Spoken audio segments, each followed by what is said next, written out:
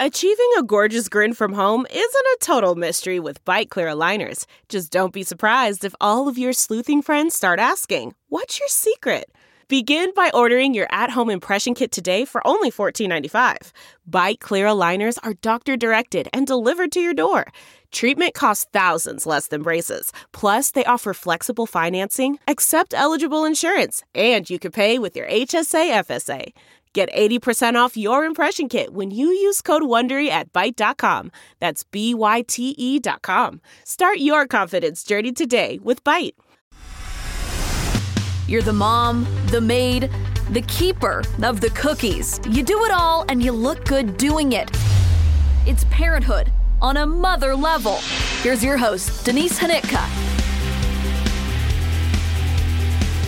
Hi, everybody. I'm Denise Hanitka, and you are listening to On a Mother Level.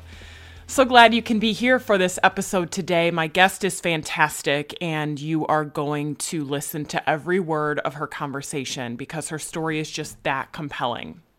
So we just got through Super Bowl weekend, and at the end of the game, Tom Brady had won, and they cut to a shot of his parents.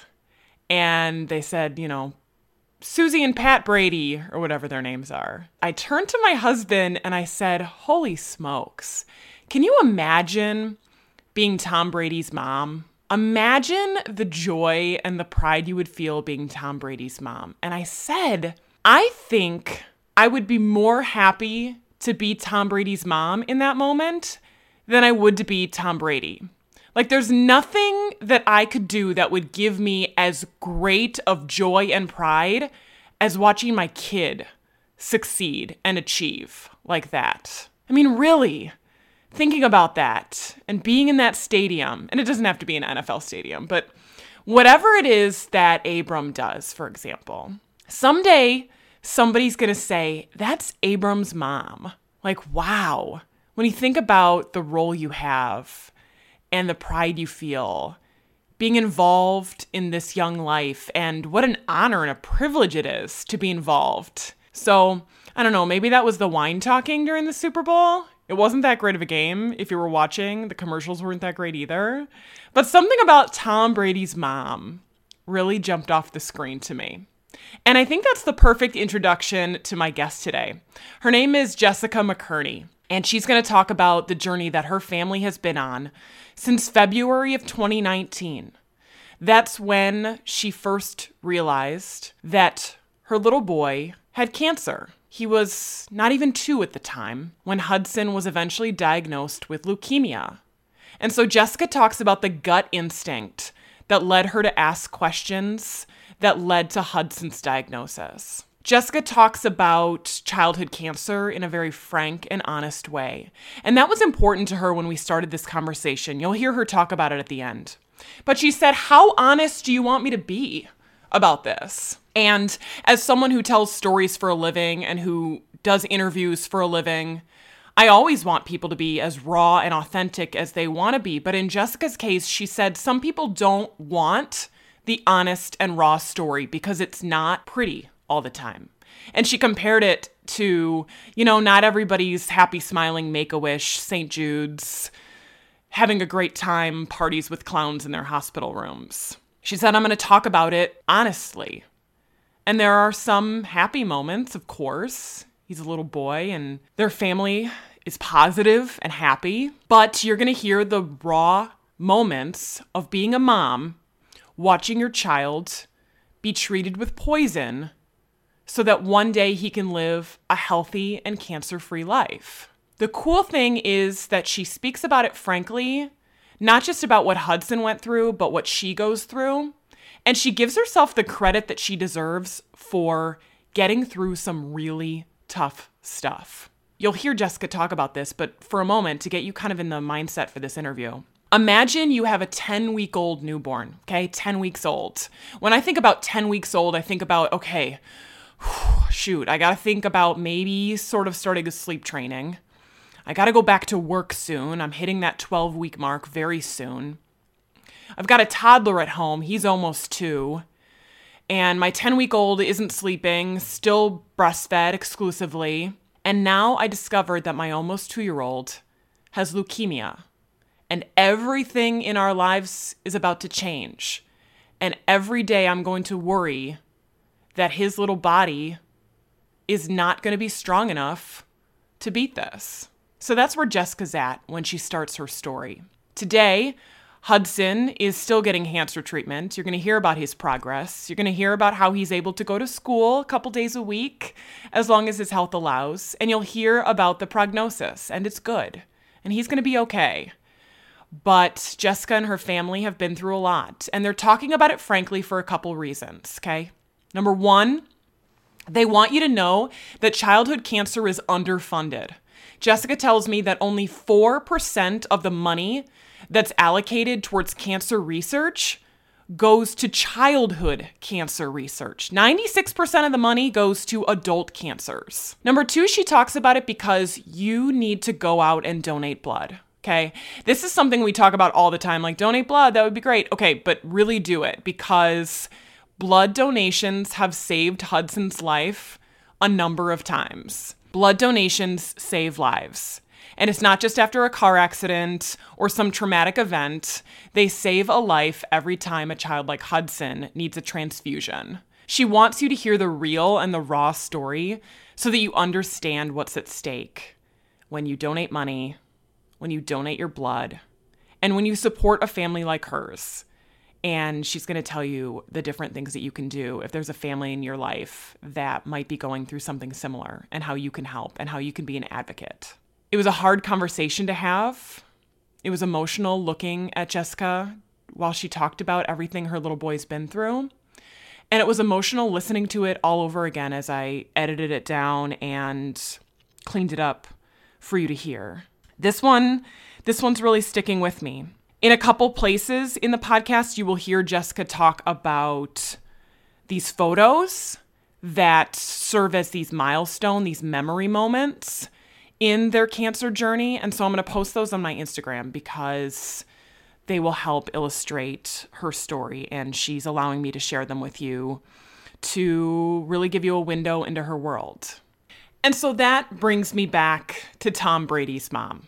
Okay, how am I getting back here? Well, because several times during this podcast, you will hear the pride and the joy that Jessica has, not just for Hudson and his fight and his upbeat little attitude as he goes through something that surely he can't understand at his age, but also for their little daughter, Violet. And Violet is the little sister of Hudson who will support him and mother him and nurture him in ways that seem beyond her years. And so Jessica talks about feeling so proud that these little humans are hers, and that despite everything, she's raising these great little fighters and these great little nurturers. I thought that was a very cool part of her story also. The story she tells about Violet in the bath is so sweet. So I'm going to let Jessica take it from here. This is Jessica McKerney, an Iowa mom who's facing cancer with her 3-year-old little boy and everything that comes with it, how it's impacted her marriage, her friendships, and her life during the pandemic. Here's Jessica McKerney.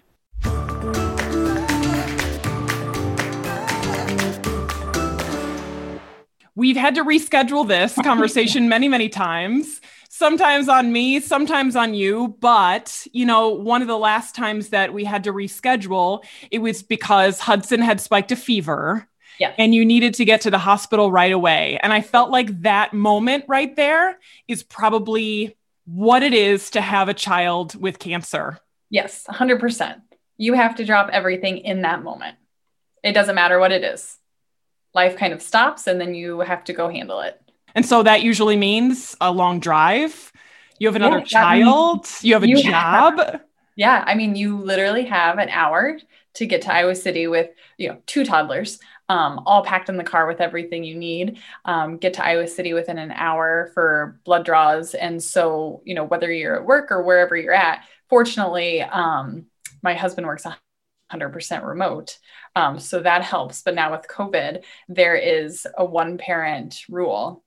So that's also been a huge factor since like March of 2020. Yeah, just adding the aspect of being alone Yes. has got to just take an already stressful situation up a notch. Yes. Yes. So you're basically having to hear about your child's fever, cancer visit through either like FaceTime, or my husband's like trying to update me via text while the doctor is in there, and you're not hearing it firsthand while you're also still caring for your other toddler at home. So we were so used to all of us being together all the time that it was a huge shock when we had to separate. It still is. I cannot wait for the day, just like everyone else, that COVID is over so we can all go to our child's oncology visits, because why not throw a pandemic in the middle of childhood cancer? Unbelievable. Yeah. Where would you say this story begins? This story begins in February 2019. A little bit of a background. I work as a nurse practitioner. So I have a medical background, which is incredibly helpful. Most people don't have that. And I've never been more thankful to work in healthcare. I was playing with Hudson, who was not quite 2 at the time, about 23 months. And I noticed a few pinpoint dots on his forearm, which he's a boy. He literally will leap off anything we own, constantly trying to injure himself. So it wouldn't be odd for him to have a bruise, but these were different. These were petechiae, which are just a little bit of bleeding under the skin. So it almost looked like he took a pin and had a few little dots on him, but they caught my eye and they were light in color even. So when I saw them, I immediately thought, Hudson has leukemia. And really? Yeah, so I just knew petechiae was a sign of childhood cancer or cancer in general. And I knew that he was at an age that he was at risk, or in that age group that where leukemia can typically develop. And so I see this petechiae, and then I saw it on his other forearm. And I remember thinking, Hudson has leukemia. And I texted my husband and I said, Hudson has petechiae on both of his forearms. Don't Google what it means. I just want you to know that he has them. And of course, he Googled what it meant. So then for the next few nights, I monitored his temperature, because with leukemia, you can have these low-grade fevers. And sure enough, for a few nights in a row, he had these low-grade fevers. And so then I kind of watched for some other symptoms. So as moms, we know our kids. We know what every little scratch, every little bruise is from. And I could tell, the bruise on his shin was from this and whatnot, but there was a bruise on his toe that stood out to me as being very strange. I hadn't seen it before. I didn't know of any falls, anything like that. So that was odd to me. But I also noticed he did look pale, but it was February. He had a slight darkening under his eyes, which again, kids can have. So then I started trying to get him to eat more like iron-rich foods. I noticed that his appetite was a little low, but his belly still looked full. So I'm picking up on all of these things. And I'm telling people, even fellow coworkers that work in healthcare, I am saying, I know Hudson has leukemia. And they told me I'm crazy, I'm paranoid, I don't know what I'm talking about, I need to stay off the internet. And I said, no, it is not any of that. I know what it is. And so I called our pediatrician office, and luckily, who we love at Dr. Omar's office, Tina Coakley is a nurse practitioner there, who we absolutely adore. And she got us in right away, and she saw Hudson. And by that time, the petechiae was gone. And of course, normally it wouldn't disappear, but his did. And she said that she would draw the CBC. I said, Tina, I'd like a CBC blood test done to check for leukemia. She said that she would draw it so I would sleep at night, because she knows I'm an anxious mother. I knew when she called me about an hour later with the blood result that that's what it was. And she wanted to know if I was sitting down or if I was holding the baby, because I have a 10-week-old at this point also. I just knew. I said, Tina, you just need to tell me. And she said, his labs are abnormal. His hemoglobin is 5. Anything less than 8, they typically do a blood transfusion. His white count was 3, which is low. Everything was low. His platelets were around 20, which normally you want them over 150, which would explain the petechiae. As she started to tell me this, and I'm writing it down, holding Violet, our daughter, I just start, screaming. I'm like, he can't die. He can't die. He can't die. That's all I could get out to say. And so at that point, I'm hysterical. Tina's emotional. her nurse Becky, who is a friend of ours, is emotional because we all know each other. And, seeing a child get diagnosed is bad enough. And then knowing it's one of your friends is even worse. And as I'm just, hyperventilating, trying to talk to her, she's telling us that we need to immediately pack up. We need to go to the University of Iowa. They're expecting us on the 11th floor. And I said, what is the 11th floor? What floor are we going to? And she said, it's the oncology floor. And so at that point I knew. And meanwhile, Hudson is just like running around with this pudding cup, like happy as a clam. Nothing. Yeah. No, nothing, pudding all over. And so let me stop you for a second, because every single mom listening to this right now goes, well, I don't have a nursing background and I wouldn't know what to look for. And sure, my kid might have bruises, or sure, so everyone's going, wait a second, what? Yes, I know. One of my goals, actually, at least a long-term goal of mine, is to somehow have the pediatrician offices implement more of a screening tool. So right now when we go in, we're screened for hearing and milestones and speech and all of this. I mean, we get the checklist, we go through it, but never did we receive a checklist. And it's no fault of theirs, but we never received a checklist that said, is your child experiencing petechiae? Describe what it is. Unusual bruising, loss of appetite or swollen abdomen, just any of these symptoms that would stand out to me, excessive fatigue. We're never giving a screening like that. So a goal of mine is to have them, even if it's just passing out a resource to a parent of common signs. It's not screened because it's considered rare. But once you've been in the world of childhood cancer, it's not that rare. You start to see that there's more and more families that are being diagnosed. We were a fortunate family that I knew this. I knew the signs.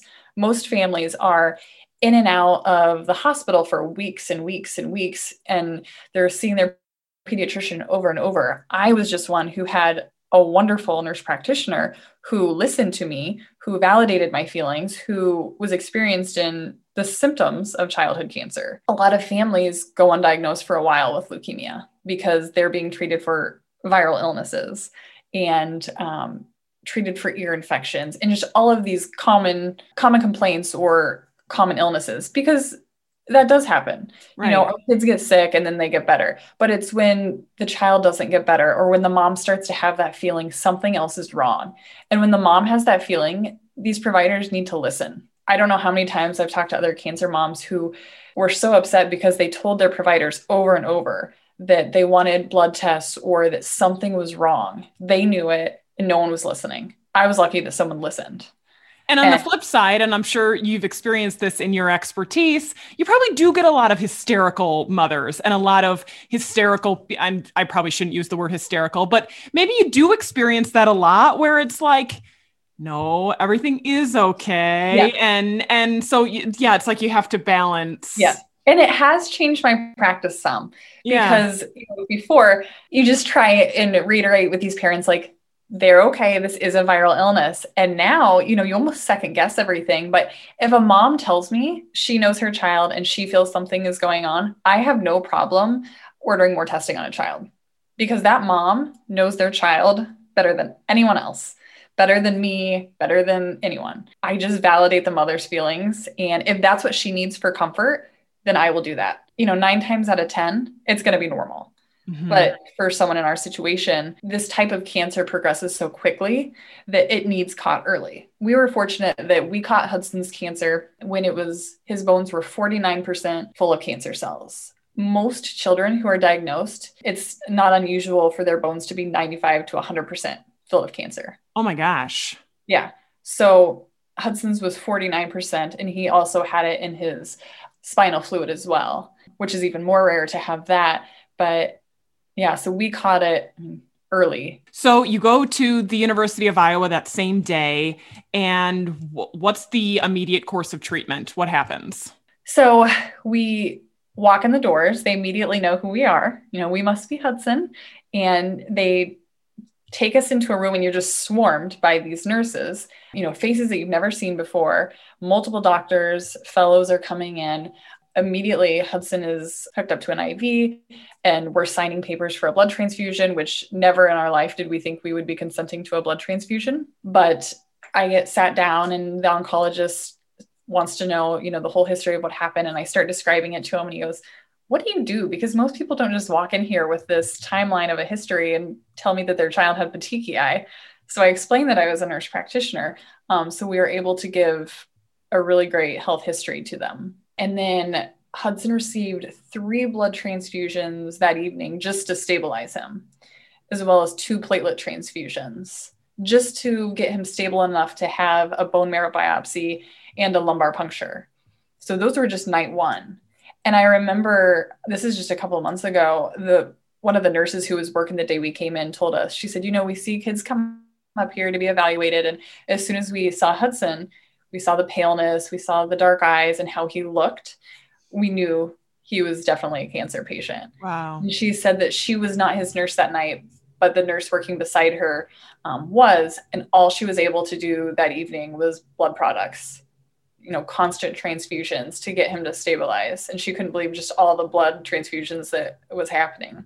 How did that feel to hear that now after 2 years? In the moment, you don't think, that that's abnormal because so much is happening that you can hardly even grasp what's going on. One of the oncologists said, this looks a lot like leukemia. We need to rule out some other things like autoimmune disorders and whatnot. But they did the bone marrow biopsy and that's what gave us the diagnosis. But that is why, obviously, our family is so passionate about blood donors, because if that blood wouldn't have been available, he would have died.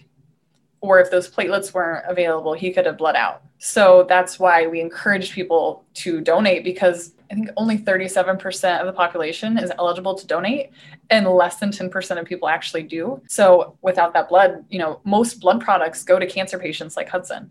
A lot of people think it's traumas, car accidents, things like that, but it's actually cancer patients.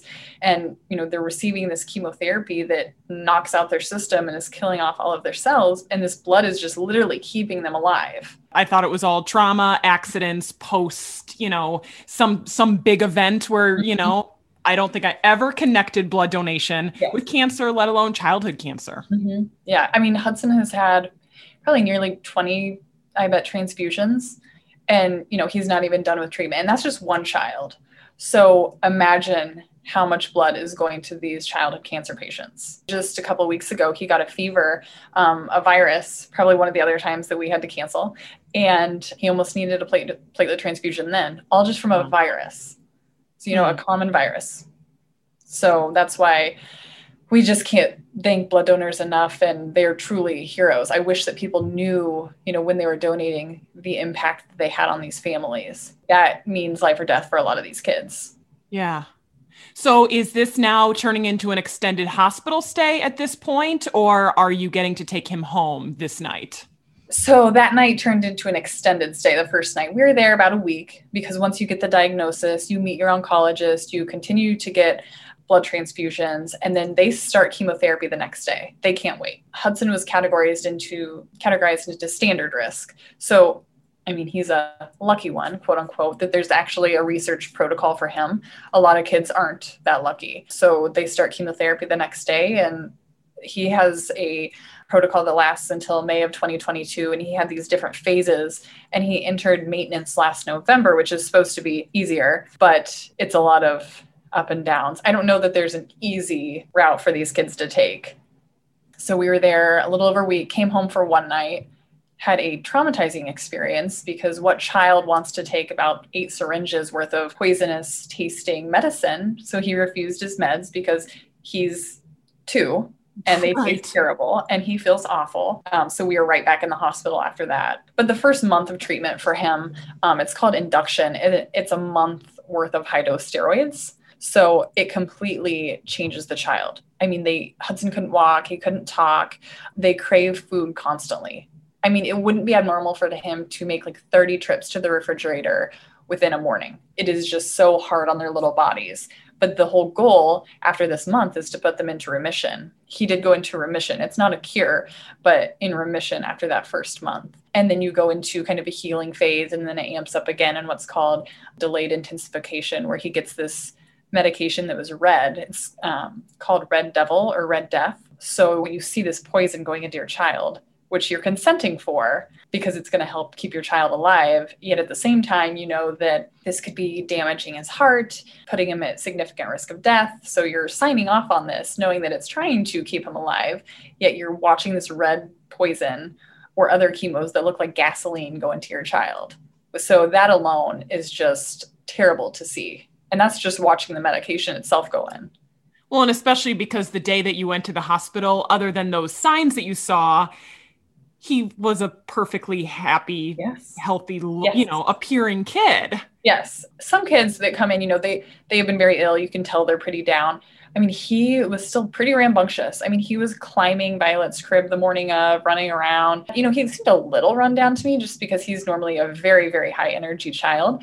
He's very spirited. But other than that, most people would not have known at all, unless you knew what you were looking for. But then he hit maintenance in November. And then last January, he contracted an everyday virus, and it put him in the hospital. And then over a couple of days, he significantly worsened. And again, this is just an everyday virus, but because his immune system is so low, he developed 107-degree fevers. He was almost on the ventilator. He started to go into respiratory distress, and he went into what's called cytokine storm, which is what you hear about people who have COVID that they go into. It's this autoimmune response. So he went into that. But luckily, the doctors at the University of Iowa, which is where we go, they're just phenomenal. They're these wonderful humans who are so compassionate about what they do, and they will do everything in their power to save these children. They knew what to do. They treated it, and thank God he survived that. But that was just one of the cases where we thought he might not survive. And it wasn't even the cancer that was killing him. It was a virus that he contracted. So these kids are so high risk. And a lot of times it's not the cancer treatment. It's what happens while they're on the treatment that kills them. And that's why you have to be so responsive the second something changes. Yes. Any fever, we have to go to Iowa City. And it's either an automatic week stay in the hospital or until we can have him fever-free for so long. There's all these guidelines, but they do not take fevers lightly, as you can imagine. And that's why our family is so strict on cleaning and disinfectants and hand sanitizers. And we've been isolated since March of 2019, pretty much.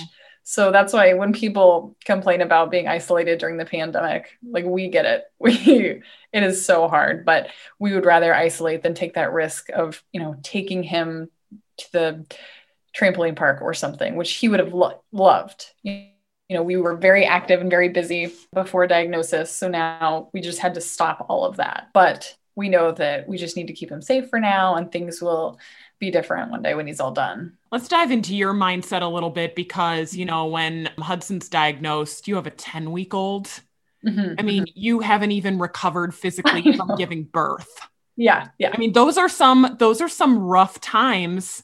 And now this. Do you remember, can you think back to where your headspace was at that time? And let's add, I was exclusively breastfeeding because why would my child take a bottle? Yeah, of course. So she had to stay with us in the hospital. Her bedroom became the bathroom, and she'd sleep in a little rocker. So I just remember thinking, like, how am I going to breastfeed this child, talk to these doctors, comprehend all of this, make sure my husband is comprehending all of this because he doesn't work in healthcare at all, while keeping Hudson entertained while they are starting an IV and doing blood transfusions. So your mind is just, as a mom, you're like multitasking everything and planning. And as soon as I got off the phone with our nurse practitioner, I start packing these bags. And of course, I pack enough for Hudson to stay in a hospital for a month. Violet, same thing. Me, I packed my husband. I think all I packed him was like a pair of socks. Like, he's on his own at that point. Yeah, I get it. As a mom, you're like, I just have to prepare for these children. They had all the toys and bath towels and everything they would need. So you just immediately think, what do they need? And then we kind of come second at that time. But I just remember breastfeeding so much in the hospital. Of course, my child is not sleeping through the night at that point. You're nursing them back to bed and like hoping that they don't wake Hudson up, who, finally just fell asleep. And the nurses are coming in, every so often. So I don't even know that any of us really slept for a good portion of that frontline therapy. My husband took probably my favorite picture. We were at the University of Iowa and I'm breastfeeding Violet and Hudson is standing behind me, leaned over, and he is bald at the time. And he has his NG tube in, and that could not be more of an example of how our frontline therapy went between just like nursing her and making sure he was comfortable. And there were times where I would be carrying her at, 3 months old. And because he lost the ability to walk, I would be carrying him. So you're carrying a toddler and a baby at that point around because, you can't leave one behind. Right. There's so much mom guilt that goes into this. He couldn't sit up on his own. So you are now not only 100% mother, you are also 100% caregiver. So for a toddler who is now, completely weak, he's in so much pain, he's miserable, doesn't understand what's going on, can no longer talk. So that part was very hard. Kind of the first 6 weeks of treatment, you were just so exhausted. I remember my husband and I both falling asleep, like leaning over the crib at the hospital. And then Violet woke. I had to nurse her back down and then go back over and lean over the crib to fall asleep. But as a mom, just when you feel like you have nothing else to give, you do. Like you find a way and your body just keeps going. Somehow there's this strength that comes out of you that you just never knew you had. You just do whatever you have to do for your child in that moment. And then you look back on it and go, how the heck did I do that? Yes. Like I think to myself, there's no way I could do that again, but you would if you had to. Right. You would. Your body and your mind would do it. You would set aside your needs in that time and take care of your child. And, Violet still continued to thrive. She had most of her first milestones in the hospital, and you almost overcompensate at that point to make sure she's getting everything she needs. Yeah. And lucky for us, we had a friend that would come to the hospital often to help care for her. And the nurses become your family. I mean, there were times where they were bouncing Violet and we were trying to, take care of Hudson. It's total survival in those times. But I mean, if we had to do it again, we would. Right. Yeah. You just do so many things that you don't think you're capable of. That picture that you talked about, that's your favorite picture, that's got to be around somewhere. And you probably look periodically. Yes. What do you think when you see yourself in that picture? I think that I look incredibly strong. Like, go me, pat myself on the back. It's a very inspirational photo. Yeah. It reminds me of the strength that I had in those very, very trying times. And I am so proud of the picture. And I'm so happy my husband took that photo because in that moment, I was probably hating everything. But looking back, I just give myself so many kudos for doing what I was doing. And I think a lot of times moms, we just don't give ourselves that credit. We think that we should be able to do everything 100% of the time and not rely on others. As moms, we just have these, really high standards for ourselves. And when I look back at that, I looked like a mess, but I am doing such a great job in that photo, feeding my child, caring for my cancer child. And I just wish moms would give themselves more credit because you're awesome. Well, I love that you have that attitude and you're not sitting there like having these regrets or I should have done more, I could have done more. It's cool that you give yourself all the credit that you deserve. Yes. And I think that we need to do that. There are times that is deserved. And that was one of them. I did everything in my power and I was proud of myself for doing it. And same with my husband. Because it's so trying on your marriage and friendships and everything. And we worked wonderful as a team. We still do. And it's hard, but again, you just do what you have to do for your child. Well, yeah, I'm wondering how work worked out for the both of you. What was happening? Oh, when the day of diagnosis was Kyle's last day at a previous job. So that made things very difficult as far as insurance and all kind of the logistics and background of it all. But we just had to stop working. Both of us were off for at least a month at least. And then he would try to go back to his new job and Hudson would spike a fever and he'd have to leave. So there was so many times where we were just not working. And it's almost impossible to. Just when you like try to develop this routine, he would get a fever. Mm-hmm. So there's so many unknowns in the beginning that it's nearly impossible to have any kind of routine or any expectations for work or things like that. And we were fortunate our employers worked with us and were very understanding and helpful, and they continue to be. So we've been fortunate to not have to worry about that. Yeah. Yeah. And then meanwhile, you've got friends that are helping and stepping up. Yes. You really realize who your true friends are, the friends who are there through his most difficult times where, we worry if he's going to live, and the times where we're celebrating. I had one moment when he was sick last year and in the hospital. I text my friend who lives in Des Moines and I said, I need you to leave work right now and come to the hospital in Iowa City.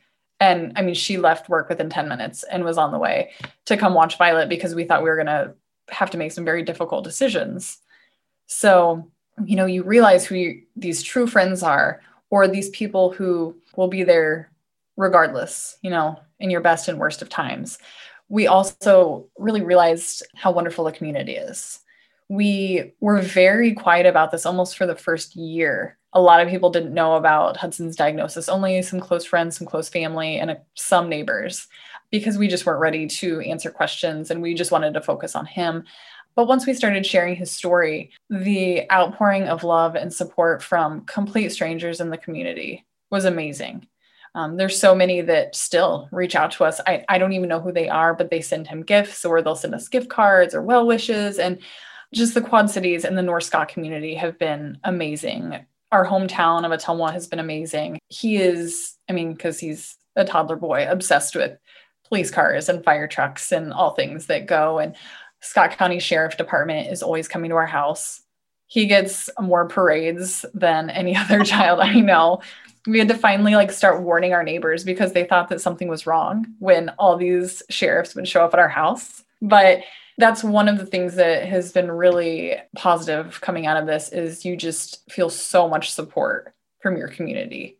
I can't imagine living somewhere else and going through this. Our neighbors are incredible. They have cared for, our dog and our lawn, and they take so many stresses away from you that would just be another burden through all of this. Yeah. Why did you decide to keep it private for a little while? Number one, you probably didn't have time. Yeah. But yeah, were there any other hesitations? You feel so bad for the child because you want him to feel normal. And you realize that at 2, he doesn't care what other people think, but you feel so sad for him. And we weren't ready to be bombarded with all the questions. So we kind of stayed in our yard, and we still managed to have comments. When he started losing his hair, that was probably one of the hardest for me. I knew it wouldn't bother him. He's a toddler boy who could completely care less, doesn't have any concept of that or realize what's going on. But we were out in the yard and a woman walked by us and made a comment about his bald head, if he was going to survive. What? So things like that are what kind of blow your mind and make you never want to leave your house again. Another time it happened, we drove through Starbucks because, we can't go in restaurants. We can't go in the grocery store. Thought I'd go through Starbucks. These people probably mean well, but they made a comment if I chose to shave his head that bald. So it's just reasons like that. We just chose to stay private because we couldn't handle those comments. It was a difficult time. It was just hard enough. We didn't need to be reminded. We had enough physical reminders. And then that wasn't the only, we had multiple comments about his hair loss that, as a mom, it just crushed your heart even harder every time someone said something. Him losing his hair is just like this indescribable sadness because we were prepared for it on day 1 because I said, is he going to lose his hair? I knew the answer to it. And I just thought it was going to be such a terrible visual reminder. And it was. And so I remember my husband was scrambling upstairs by his crib one morning when he went to go pick him up. And I came up and he was trying to change Hudson's pillowcase so I wouldn't see it. And it was just covered in hair. So that started his hair loss journey. And Then another time I went to kiss him and I pulled my head away and I had his hair all over my lips. And so that was another reminder. So it just kind of fell out in these clumps and I would notice it on his hair and then it didn't completely fall out. But then when he was going through a more intense phase, he started losing it again. So not only did we experience the hair loss one time, we had to lose it again.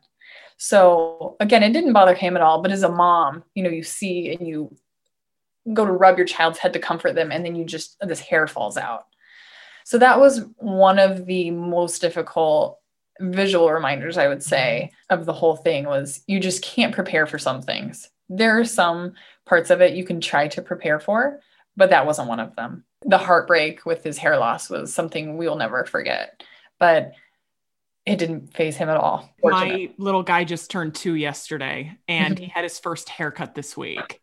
And he has just the most wonderful, blondest, babyest hair, And it's incredible. And yeah, and I'm trying to imagine slowly watching him lose that. Yes. And then for someone to notice, it's like you want to be acknowledged for your struggle. You want to be acknowledged that you're fighting through something difficult. But when you're acknowledged for a superficial reason of that struggle, it's like you're missing the point, lady. You are missing the point.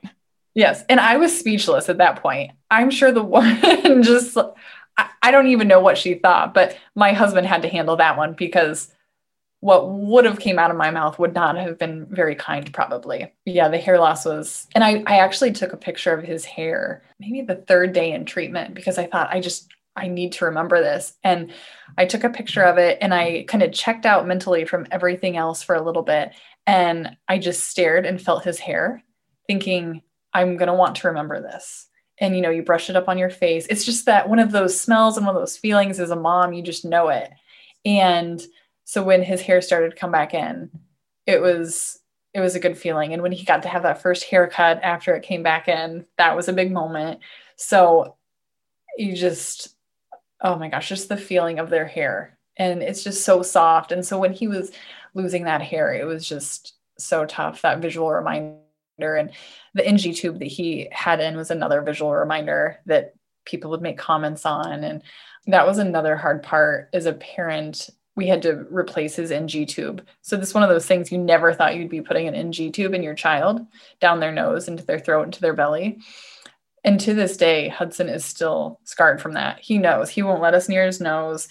He plays doctor and tries to put NG tubes in, which is not normal for a 3-year-old. You shouldn't be pretending to do a lumbar puncture or put an NG tube in. But we had to change his NG tube in at home. I know I put it in, I think 3 times. And it was the most horrendous. I mean, Kyle had to hold him down while I put this in because I knew he had to have it. I knew I was going to cause my child fear and pain, but you don't have a choice. You have to do what your child needs in that moment. And as he's screaming, "No, mama, please, no, no, no, let go, dad, let go," I'm shoving this tube and I'm, shoving this tube down him. And kids are just so resilient. Afterwards he finishes and he looks at me like, "Why would you do this to me?" But then, kids, you give them a prize afterwards and they instantly love you again. And kids they are so strong and resilient and they're so forgiving. Adults could learn so much from them, but I've had to do that 3 times to him. So the scarring that parents have to deal with through all of this is awful, but we do it because we know our child needs to survive. And you go through these terrible experiences and you know that you're forever going to be scarred from them, but it doesn't matter because your child needs it. Is it a relief in some ways that you have that medical background? I mean, I'm trying to imagine somebody with no medical background learning to do this stuff. I was relieved because that meant I didn't have to take him into the ER for someone else to replace it. We didn't have to make another middle of the night Iowa City trip and get Violet out of her crib. But then there's times it's like, I know the language, I know what they're saying. When he had the 107-degree fevers, they're talking in terms that I can hear that are terrifying. And I'm thinking to myself, thank God Kyle doesn't know what they're saying right now, because I do. And it's terrifying. So there are good and bad to having all this medical knowledge. But in those moments, I was grateful that I I knew what I was doing and I could do that. How often are you getting to be just mom? You know what I mean? Are you ever able to turn off nurse brain? Our oncologist really encourages me to do that more. So does my husband, but it's so hard. It is so hard because, you try to be mom, but at the same time, you're also part of being a mom is, okay, is his speech therapy for today done? And are his medications done? That comes along with being mom, making sure that all of his physical needs are also being met. But it's rare. It's a rare occurrence that my mind isn't in provider mode, which I'm starting to learn is nearly impossible to shut off because you're just constantly thinking. Even so, we were diagnosed in March of 19. And I mean, even now, this far into treatment, childhood cancer consumes my mind. I mean, a huge chunk of the day, whether it be reading research articles or, reading about his medications or worrying about if he had a runny nose today and if we're going to be in the hospital for a week.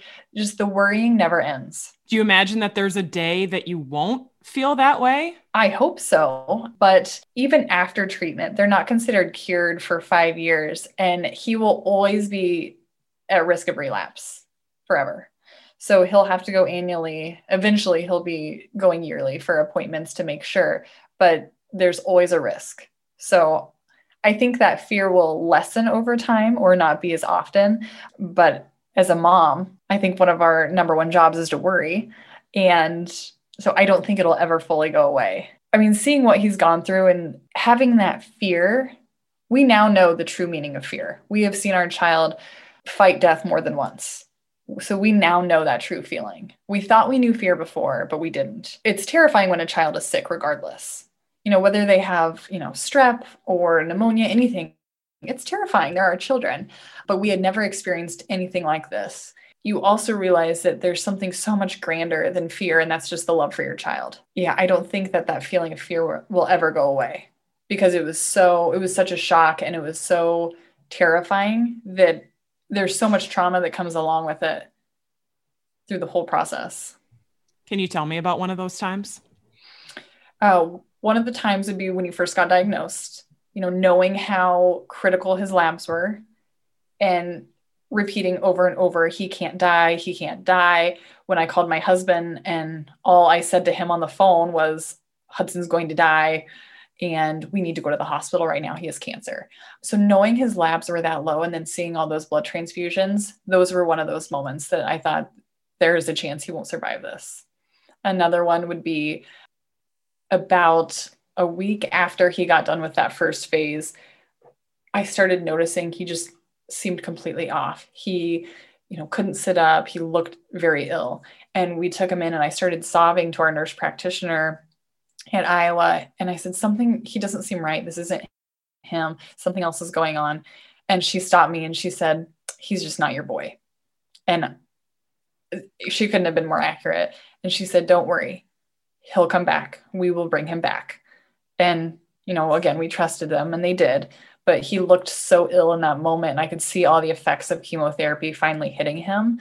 I thought, how does a child survive this? And so that was a very memorable moment. And then when he had the 107-degree fevers and he went into cytokine storm and he's in respiratory distress and he's having to make the decision, does he breathe or does he take a bite of food? That was another one of those traumatizing moments that you would never want a parent to see. And, they're so hot with this fever that he is so lethargic and just can't even move.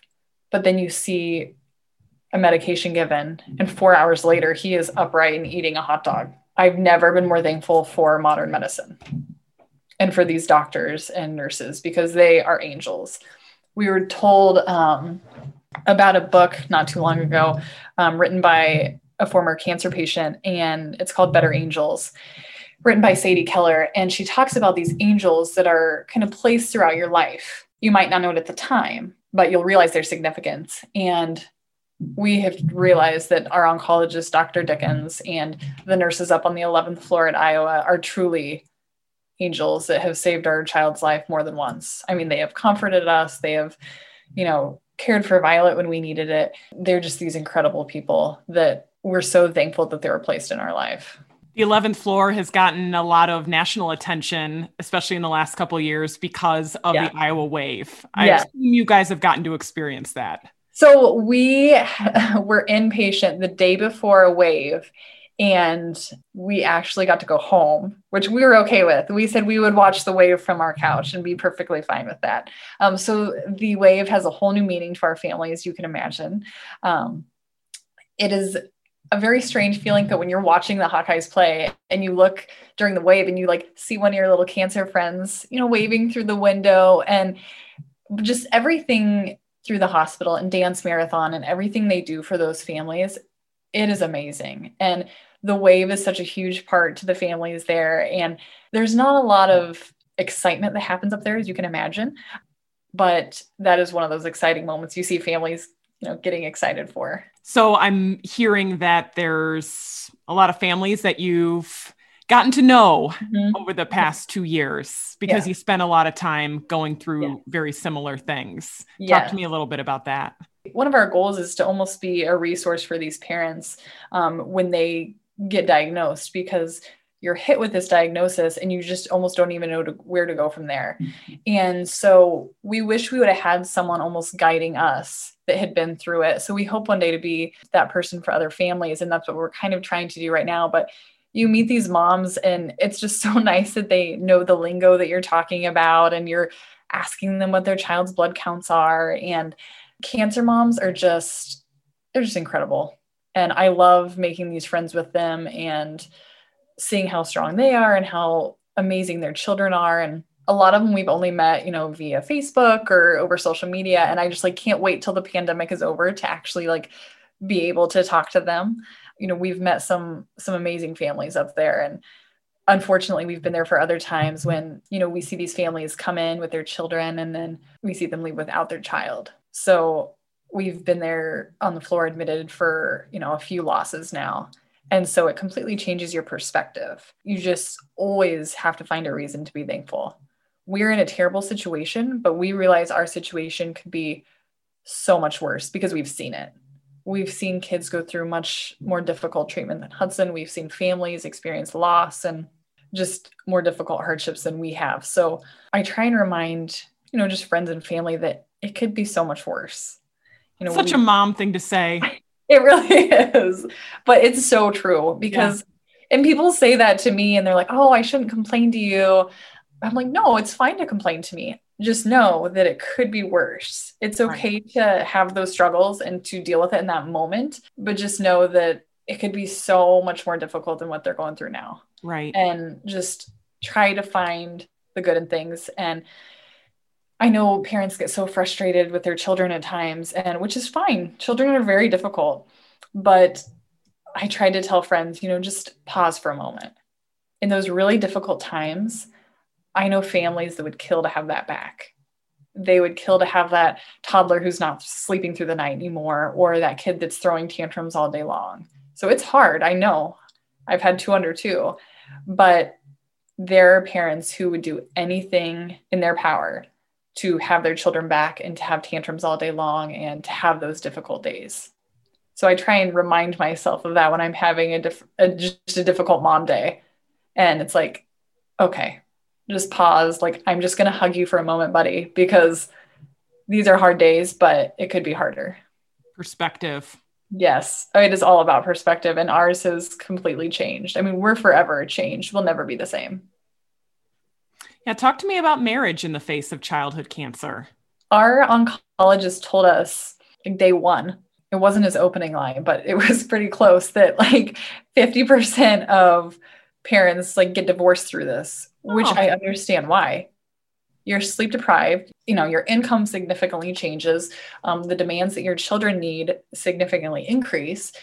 You're being thrown with all these decisions that you have to make. We worked really well together. And our oncologist even pointed that out. I would kind of absorb all this medical information from him while Kyle was occupying Hudson and Violet.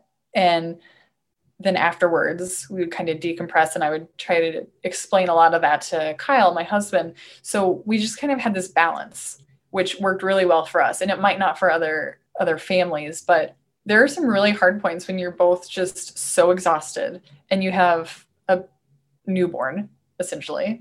And you still have the middle of the night feeds and all of that, and the middle of the night wakes.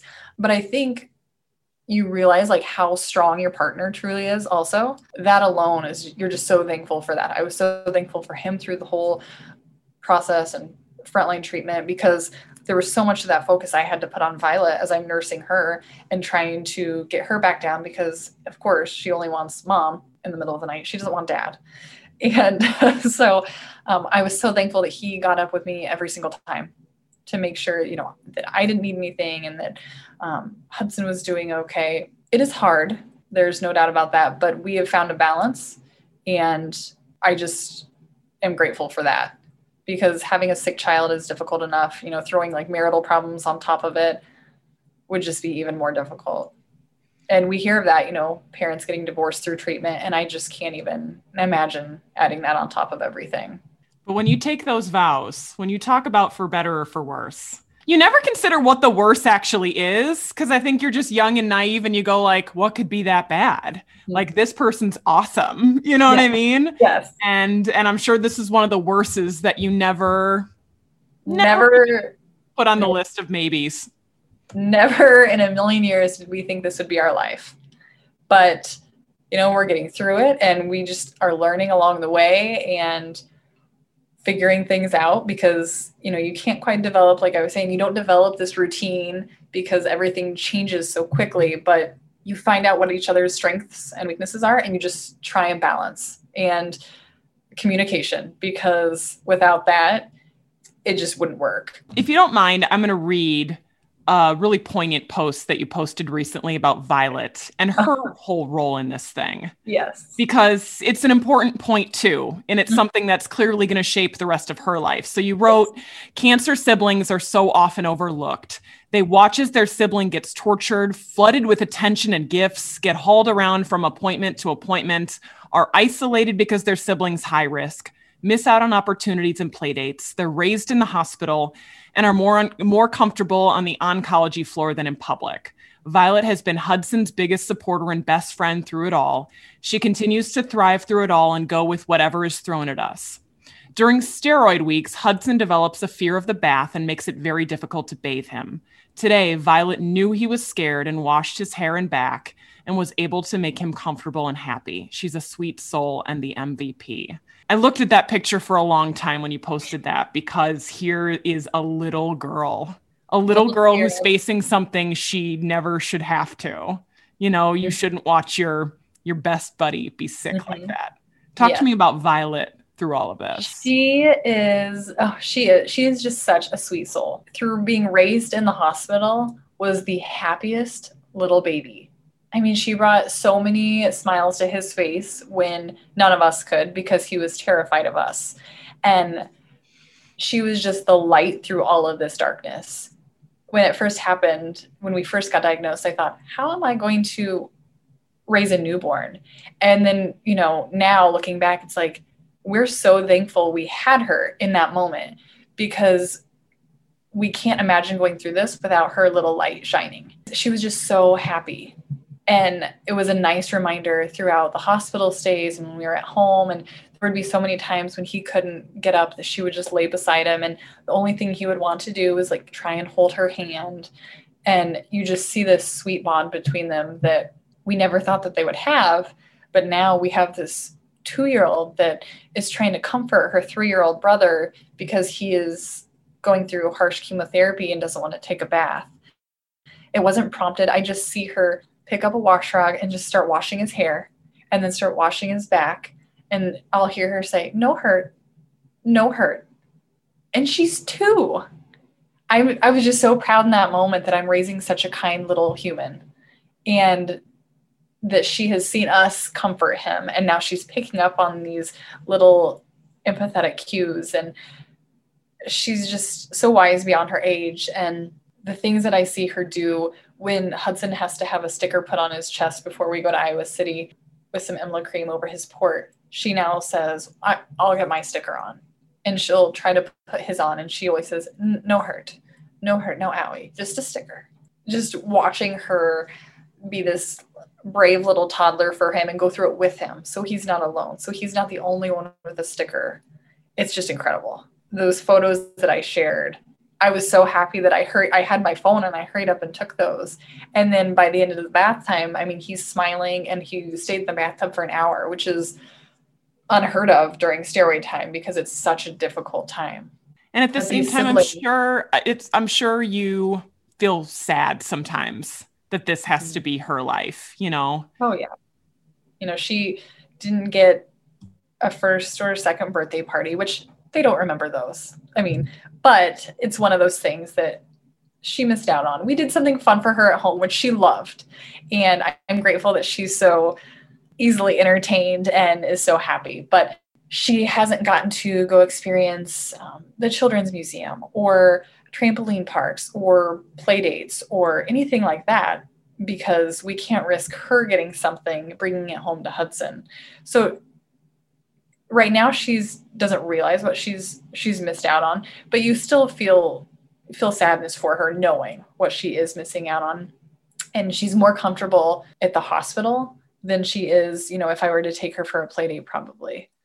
So that's kind of a bizarre concept, but she knows that is a normal life. But right now, if she's happy, then I'm happy. So how has the pandemic changed things for you guys? Or have you been living the life the whole time and it's just normal? I get asked this a lot. And for us, it's really not much of a difference other than we struggled for a long time getting some of the supplies that we would normally need. Fortunately, we had friends and family that would buy extra like Clorox wipes for us, things like that we use every day, all day. But there were some moments of panic when we didn't have hand sanitizer on the shelves and Clorox wipes. That for us changed when all of a sudden our normal daily needs were being bought off the shelves, as well as we had been using like Carside Pickup religiously for a year. And then everyone else decided to start doing it.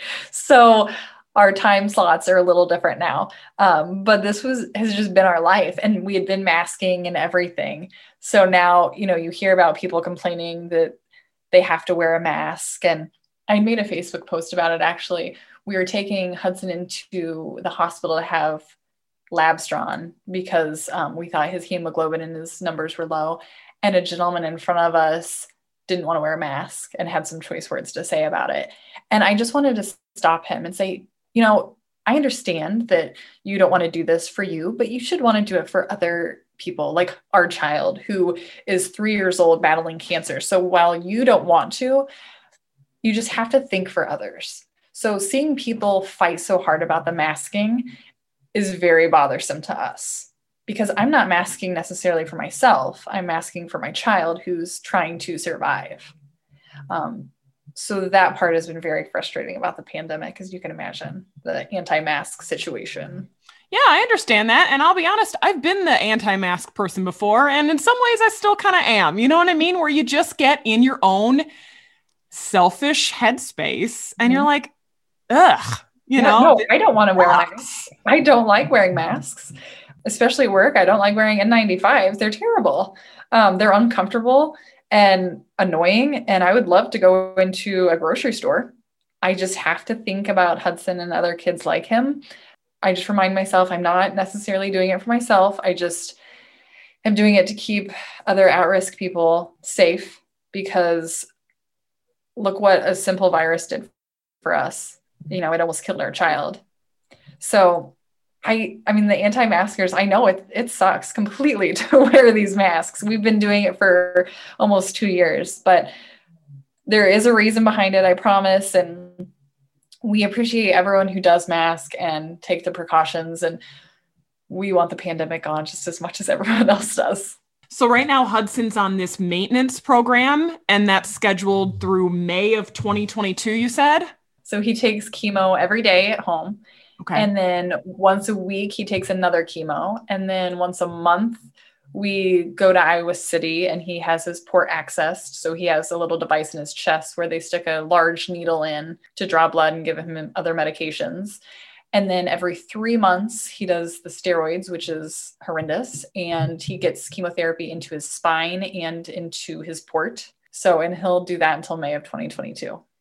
And at this point, how does his body handle it? Does he still very, very sick days immediately after some of these treatments? It's incredible. He had a lumbar puncture about a week ago, and he came home and was like bouncing off our couches. I'm like, Hudson, you gotta like just sit down for a moment. And so we're fortunate that he has tolerated a lot of this in maintenance fairly well. I know other families who their kiddos are so sick during treatment. And other than induction, when he couldn't walk, couldn't talk, couldn't eat, all of that, that was what affected him physically the worst. Now, he does have some days you can tell he's run down, but he is just so determined and strong-willed that he is going to run around. So he just keeps going. And I think that's part of why he does so well is he just doesn't stop, and he plays and plays and plays, which is a wonderful therapy. Certainly. What do you think is going to get you through this next year and a half? You know what I mean? To think that you still have a long, long way to go yet. It feels like forever. Actually, some kids now, some protocols have changed and they are dropping treatment by a year. We will not be because he had it in his spine, which puts him at higher risk. So if that was the case, we would have been done this May. But to survive another 16 months, we just take it day by day. Even saying 16 months feels like forever. But I think just going day by day and trying to survive. And once we get to that point, it'll be a whole new life, trying to adjust to off treatment and worrying about, are there going to be any long-term side effects? Because over 95% of kids who go through this childhood cancer treatment have issues in their life later on, some kind of medical problem. So then it'll kind of switch to what are the long-term treatment or side effects going to be from it. Is he going to be able to attend some kind of a preschool, or how did these early learning days go for a childhood cancer patient? We worked with the AEA, and we still do for speech therapy early on, which was great. They came to the house. We didn't have to go anywhere. And then we did start him in a small private preschool, 2 mornings a week. Well, he's missed quite a few days for fevers, and if there's someone there sick, things like that. But where we take him, they're so wonderful, and they know Hudson's whole story, and they're just really great about sanitizing and keeping everything clean. And so he's just kind of gotten into this routine of going, but they work with us really well. And if he can't go, if he's not feeling well after like a lumbar puncture or something like that, he doesn't go. If he is on steroid week, something like that, he doesn't go. But he will finish the spring or May of 2022 and then should start kindergarten in the fall. So that would be our goal, is to have him completely done and everything before kindergarten would start. And everybody gets emotional about sending their kids to kindergarten. But for you, I mean, that would be the happiest and saddest day ever.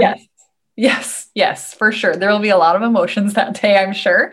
But we'll just be so happy that we made it to that point, that he survived. And that is going to be a huge accomplishment. We find a lot of excitement in just silly, small, everyday things that maybe other people take for granted, things that we're noticing that he does, that we're so proud that he learned how to do something, or that physically he was able to do something. So even the small things we get so excited over. Like when he started to let us use a spoon near his mouth again, that was a huge day because he was so terrified of us coming near him with a syringe. Sure. So he had all these different fears. So little things like that, we just get so excited for. What can people do to support a family going through what you guys are going through? Bring coffee. We have had a lot of coffee drop-offs that really turn our day around. Meals that are dropped off, because throughout the day, or if we're having issues giving him his medications, the last thing we want to do is cook. So meal drop-offs have been a huge help, as well as people send prizes and things like that to our house that we will bribe him to take medications with prizes because, I mean, why not spoil him during this? We were told that we shouldn't spoil him at one point by someone, but we 100% support spoiling him. And you don't talk to that person anymore. Yeah, no. Little prizes that we can give him to help with medications and stuff like that is helpful. We have had our neighbors, like I said, help with things around the house or lawn care, because you just run out of time during the day. Even without a child who is sick, it's hard to keep up with all of this. So add that on top of it.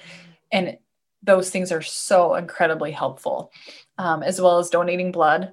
We get so excited every time we see someone donate blood because we know that's 3 more lives saved. We also are so happy when people actually talk about childhood cancer, because it's so underfunded and there's not enough awareness. Only 4% of funding goes toward childhood cancer and 96% goes to adult cancers. So there's no research for kids, hardly any. So just by talking about childhood cancer and spreading awareness, it helps. And just not forgetting about us. A lot of people have kind of, their life continues and ours stops. So it's odd seeing everyone else's lives just keep going and continuing, and we're stuck. It's always nice when we're remembered and people haven't forgot about us and check in on us, because we just can't really continue with our lives much right now, which is okay. I mean, people should continue with their lives and move on and do all of these fun things, but it's just not in our cards right now. And those reminders that people haven't forgotten about us are always really nice and make our day. So that would be some more advice. And dropping off Clorox wipes to friends if you have extra Clorox wipes. We're stocked up right now, fortunately, because we have, friends and family who have given those to us, but that's been incredibly helpful as well. It's probably hard not to play the comparison game, though, to go, wow, I wish I was with my husband and we're going to Mexico this weekend. Oh, yes. We see these things and you try not to be bitter, but we're human, and we'll be the first ones to admit it's like, we wish this wasn't our life. And we wish that we were the ones vacationing right now and enjoying all this, these wonderful experiences, but we can't. We are really working on not being bitter about those things and remembering that our life it won't always be this hard, and something good has to come from Hudson having cancer. We are determined to spread awareness and advocate for these children and be their voices and make something positive come from this, because he's not going through this torture for nothing. It'll be good for us one day. We just have to be patient for that. And everyone deserves to continue with their lives and be happy and have those own experiences with their family. But yeah, we do get sad when we see everyone else kind of enjoying their families and vacationing and being able to go to a grocery store and stuff. So one of the ways that you're advocating for children right now is through advocating for blood donation. And so that's how we got connected. Yes. Because I think that's such a cool program. It's like, how much stuff do you blab about on social media? It's time to blab about something good, which is blood donation. And because you reached out, I donated blood. This was back at the end of October. I finally got the text message that I'm eligible for, to come back again. But I hadn't donated blood in a super long time. And this is a lame-o excuse, but it's my truth. For some reason, it takes me a really long time to spurt out enough blood. And I remember the last time I donated was probably back in college. Again, terrible excuse, but they were like, this is really taking you a long time. Like, do you have like low blood pressure issues or something? And it just took a really long time. So it was like, if this takes long, you know what I mean? Yeah, it took a while. I don't know what my deal is, but... No, I get it. I had never donated before, and I'm embarrassed to even say that, but I was like, I am too afraid of needles. I don't want stuck in the arm with a needle, which is so terrible. I watched my son get one put into his chest, and here I am like whining about a needle, in my arm, but I tried 3 times before I was able to donate because it wasn't coming out fast enough, and then it clotted off. But and people get so upset when they tell me they tried to donate and they couldn't, but it's like, at least you tried, keep trying, tell other people about it, encourage others, go on a date and donate blood. And even in the pandemic now, it's still perfectly safe to go donate blood. All of the precautions are taken. They do a wonderful job. Everything is very sanitary, and most people, you're in and out of there super quick. And in that short, 30 minutes, you've saved 3 lives, which could be Hudson's life. So I just love being such an advocate for blood donation now, because I didn't realize the impact until I've watched it save my child more than once. It's just amazing to know that these blood donors are saving kids like Hudson. But I think it's like we all want to do something. I think we all want to make a difference in some way, but it always feels like, well, I don't have 5 hours to go volunteer at the soup kitchen or whatever. And it's like, you create this lofty moment that like, I'm not making a difference unless I spend a week in Haiti cleaning up after an earthquake. You know what I mean? And so after I donated blood, I said that exactly to my husband. I'm like, I always feel like it has to be this big moment. And actually it was 40 minutes at the blood center, which is down the street from the house. Yeah. Not a big moment to you, but on the receiving end, I read this quote and I'll forever remember it. And it said, "Tears of a mother cannot save her child, but your blood can." And it's so real. The people who donate, it's like, okay, I got out of class for a half hour, got to go donate some blood. But on the other end of it, it's like, oh my gosh, thank God that these donors took this half hour to donate, because now my son's blood type is on the shelf. There could be a time when there isn't blood on the shelves. And in that moment, those doctors, they don't have a choice. Or if the shelves don't have enough, they have to choose, well, who gets the blood? What child would get the blood? It's because of blood donors that so many of these kids have survived. So to donors, it's like, didn't really do that much, but really it's like, no, you truly saved lives. You did something huge. You saved 3 lives. Do you have any idea, so if I donate on a Thursday, let's say, based on your experience, like, when is that blood being used? Like, is it going out as quickly as it's coming in? Yeah, there is like a processing time, but within the next couple of weeks, it's starting to be processed and then be sent to, either University of Iowa or locally. So our blood is used locally. And now there's a donor program where people are able to thank the donor. So if like your email is registered with the blood center, it's amazing. So now you can donate every 8 weeks. And so that's our goal, to donate every 8 weeks now. And we hosted a blood drive, our first blood drive, which we hope to do annually, Hudson's Heroes. We did it in September for Childhood Cancer Awareness Month. And we had around 50 donors. So that's, 3 lives per donor. What else do you want to talk about today, Jessica, that I'm not asking? Trusting your motherly intuition, because so many times we talk about, I felt it in my gut. I had this gut feeling. And that is what I had when I saw those petechiae. I looked down and I said, Hudson has leukemia. And I just had that pain in my stomach. I knew it. Deep down in my bones, I knew he had leukemia, and everyone denied or, didn't validate my feelings. I had maybe 2 friends who actually listened to my feelings and really validated me and listened to me. And even if they didn't believe me, they acted like they did and didn't make me feel crazy.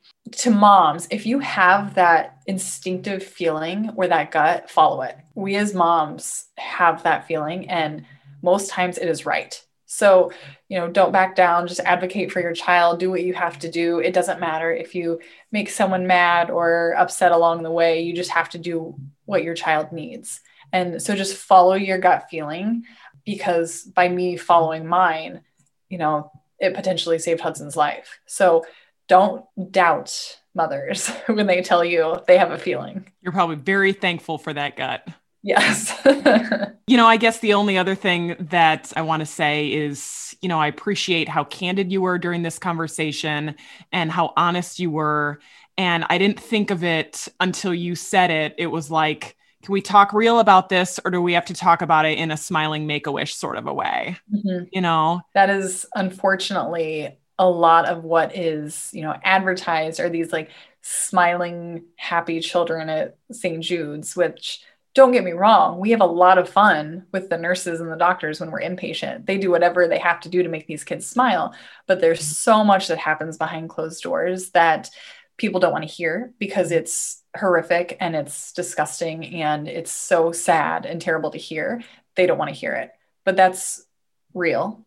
That is our reality, unfortunately.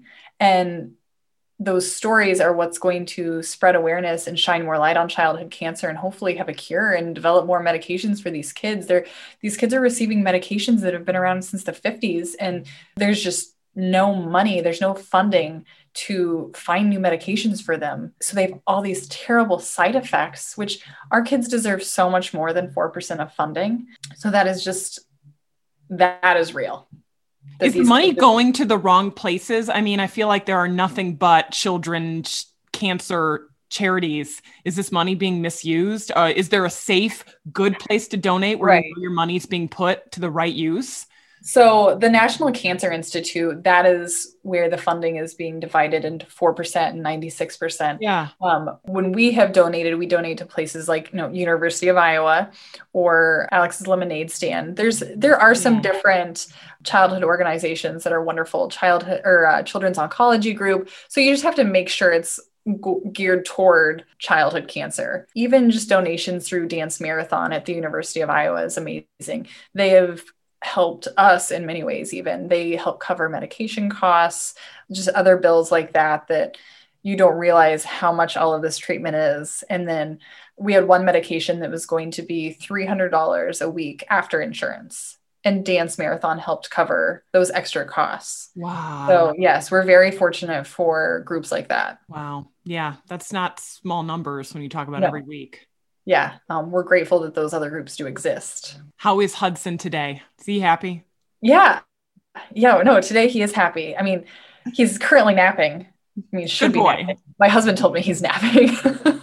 I was just talking to Kyle before we did this, and it's like, wow, even his speech has come so far, and physically he's come so far. He's thriving. The kid is like 43 pounds and he's 3. He's like 99th percentile height. So he is just thriving right now, even though he's going through this life-threatening treatment. It's like you just are witnessing the strongest human being. And we're so like honored to be his parents and seeing his strength. And Violet too. We're just so honored to witness this in our lives. But yeah, today he's happy upstairs. He had speech therapy today. He was jumping off the couch onto the beanbag. I don't know how he hasn't broken a bone, but even when we came home and his platelets were 54, which is very low, the first thing he started doing was jumping off of the arm of the couch. And you're like, oh no, if you even like hit something, you're going to start bleeding. Like, please stop, just slow down. But you just can't slow these kids down. Our fears are a little different than a normal parent, but you still see them just being so much of a kid. No, today is a good day for him.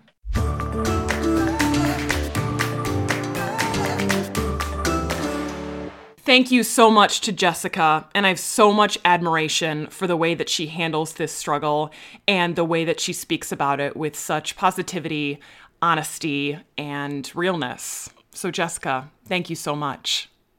Again, if you're looking for those pictures that we talked about in this episode, you can find them on my Instagram. It's @onamotherlevel. Please give that page a follow. It's where we post pictures and things that go along with the episodes, so you see the faces of the people we're talking to, and you can get an idea of what is coming up here on A Mother Level. And I have so much great stuff coming, you guys. I am so excited for this month and this year ahead, because there's so much great content out there and so many great women to be interviewed. So I can't wait for you to hear all of it. Even next week, you're going to really, really love. A little bit lighter next week, but it'll be great anyway. So go to Instagram, follow @onamotherlevel. Please share this episode with a friend. And because it's Valentine's week, have a heart, give blood, and help save a life. You'll save 3 lives with 1 blood donation, even if it takes you an hour to donate, like it does for me sometimes. So if you do donate blood and you want to share your story, send me a picture of you donating on Instagram, and I'll make sure that Jessica gets it. She loves to post those as well and advocate and share Hudson's story in that way. So send me your feedback, send me your photos, send me your stories, send it all. It's all part of this On a Mother Level community, and I'm so grateful that you are a part of it. So thanks for listening to On a Mother Level. When it comes to parenthood, we can relate. You have been listening to the WQAD Podcast Network.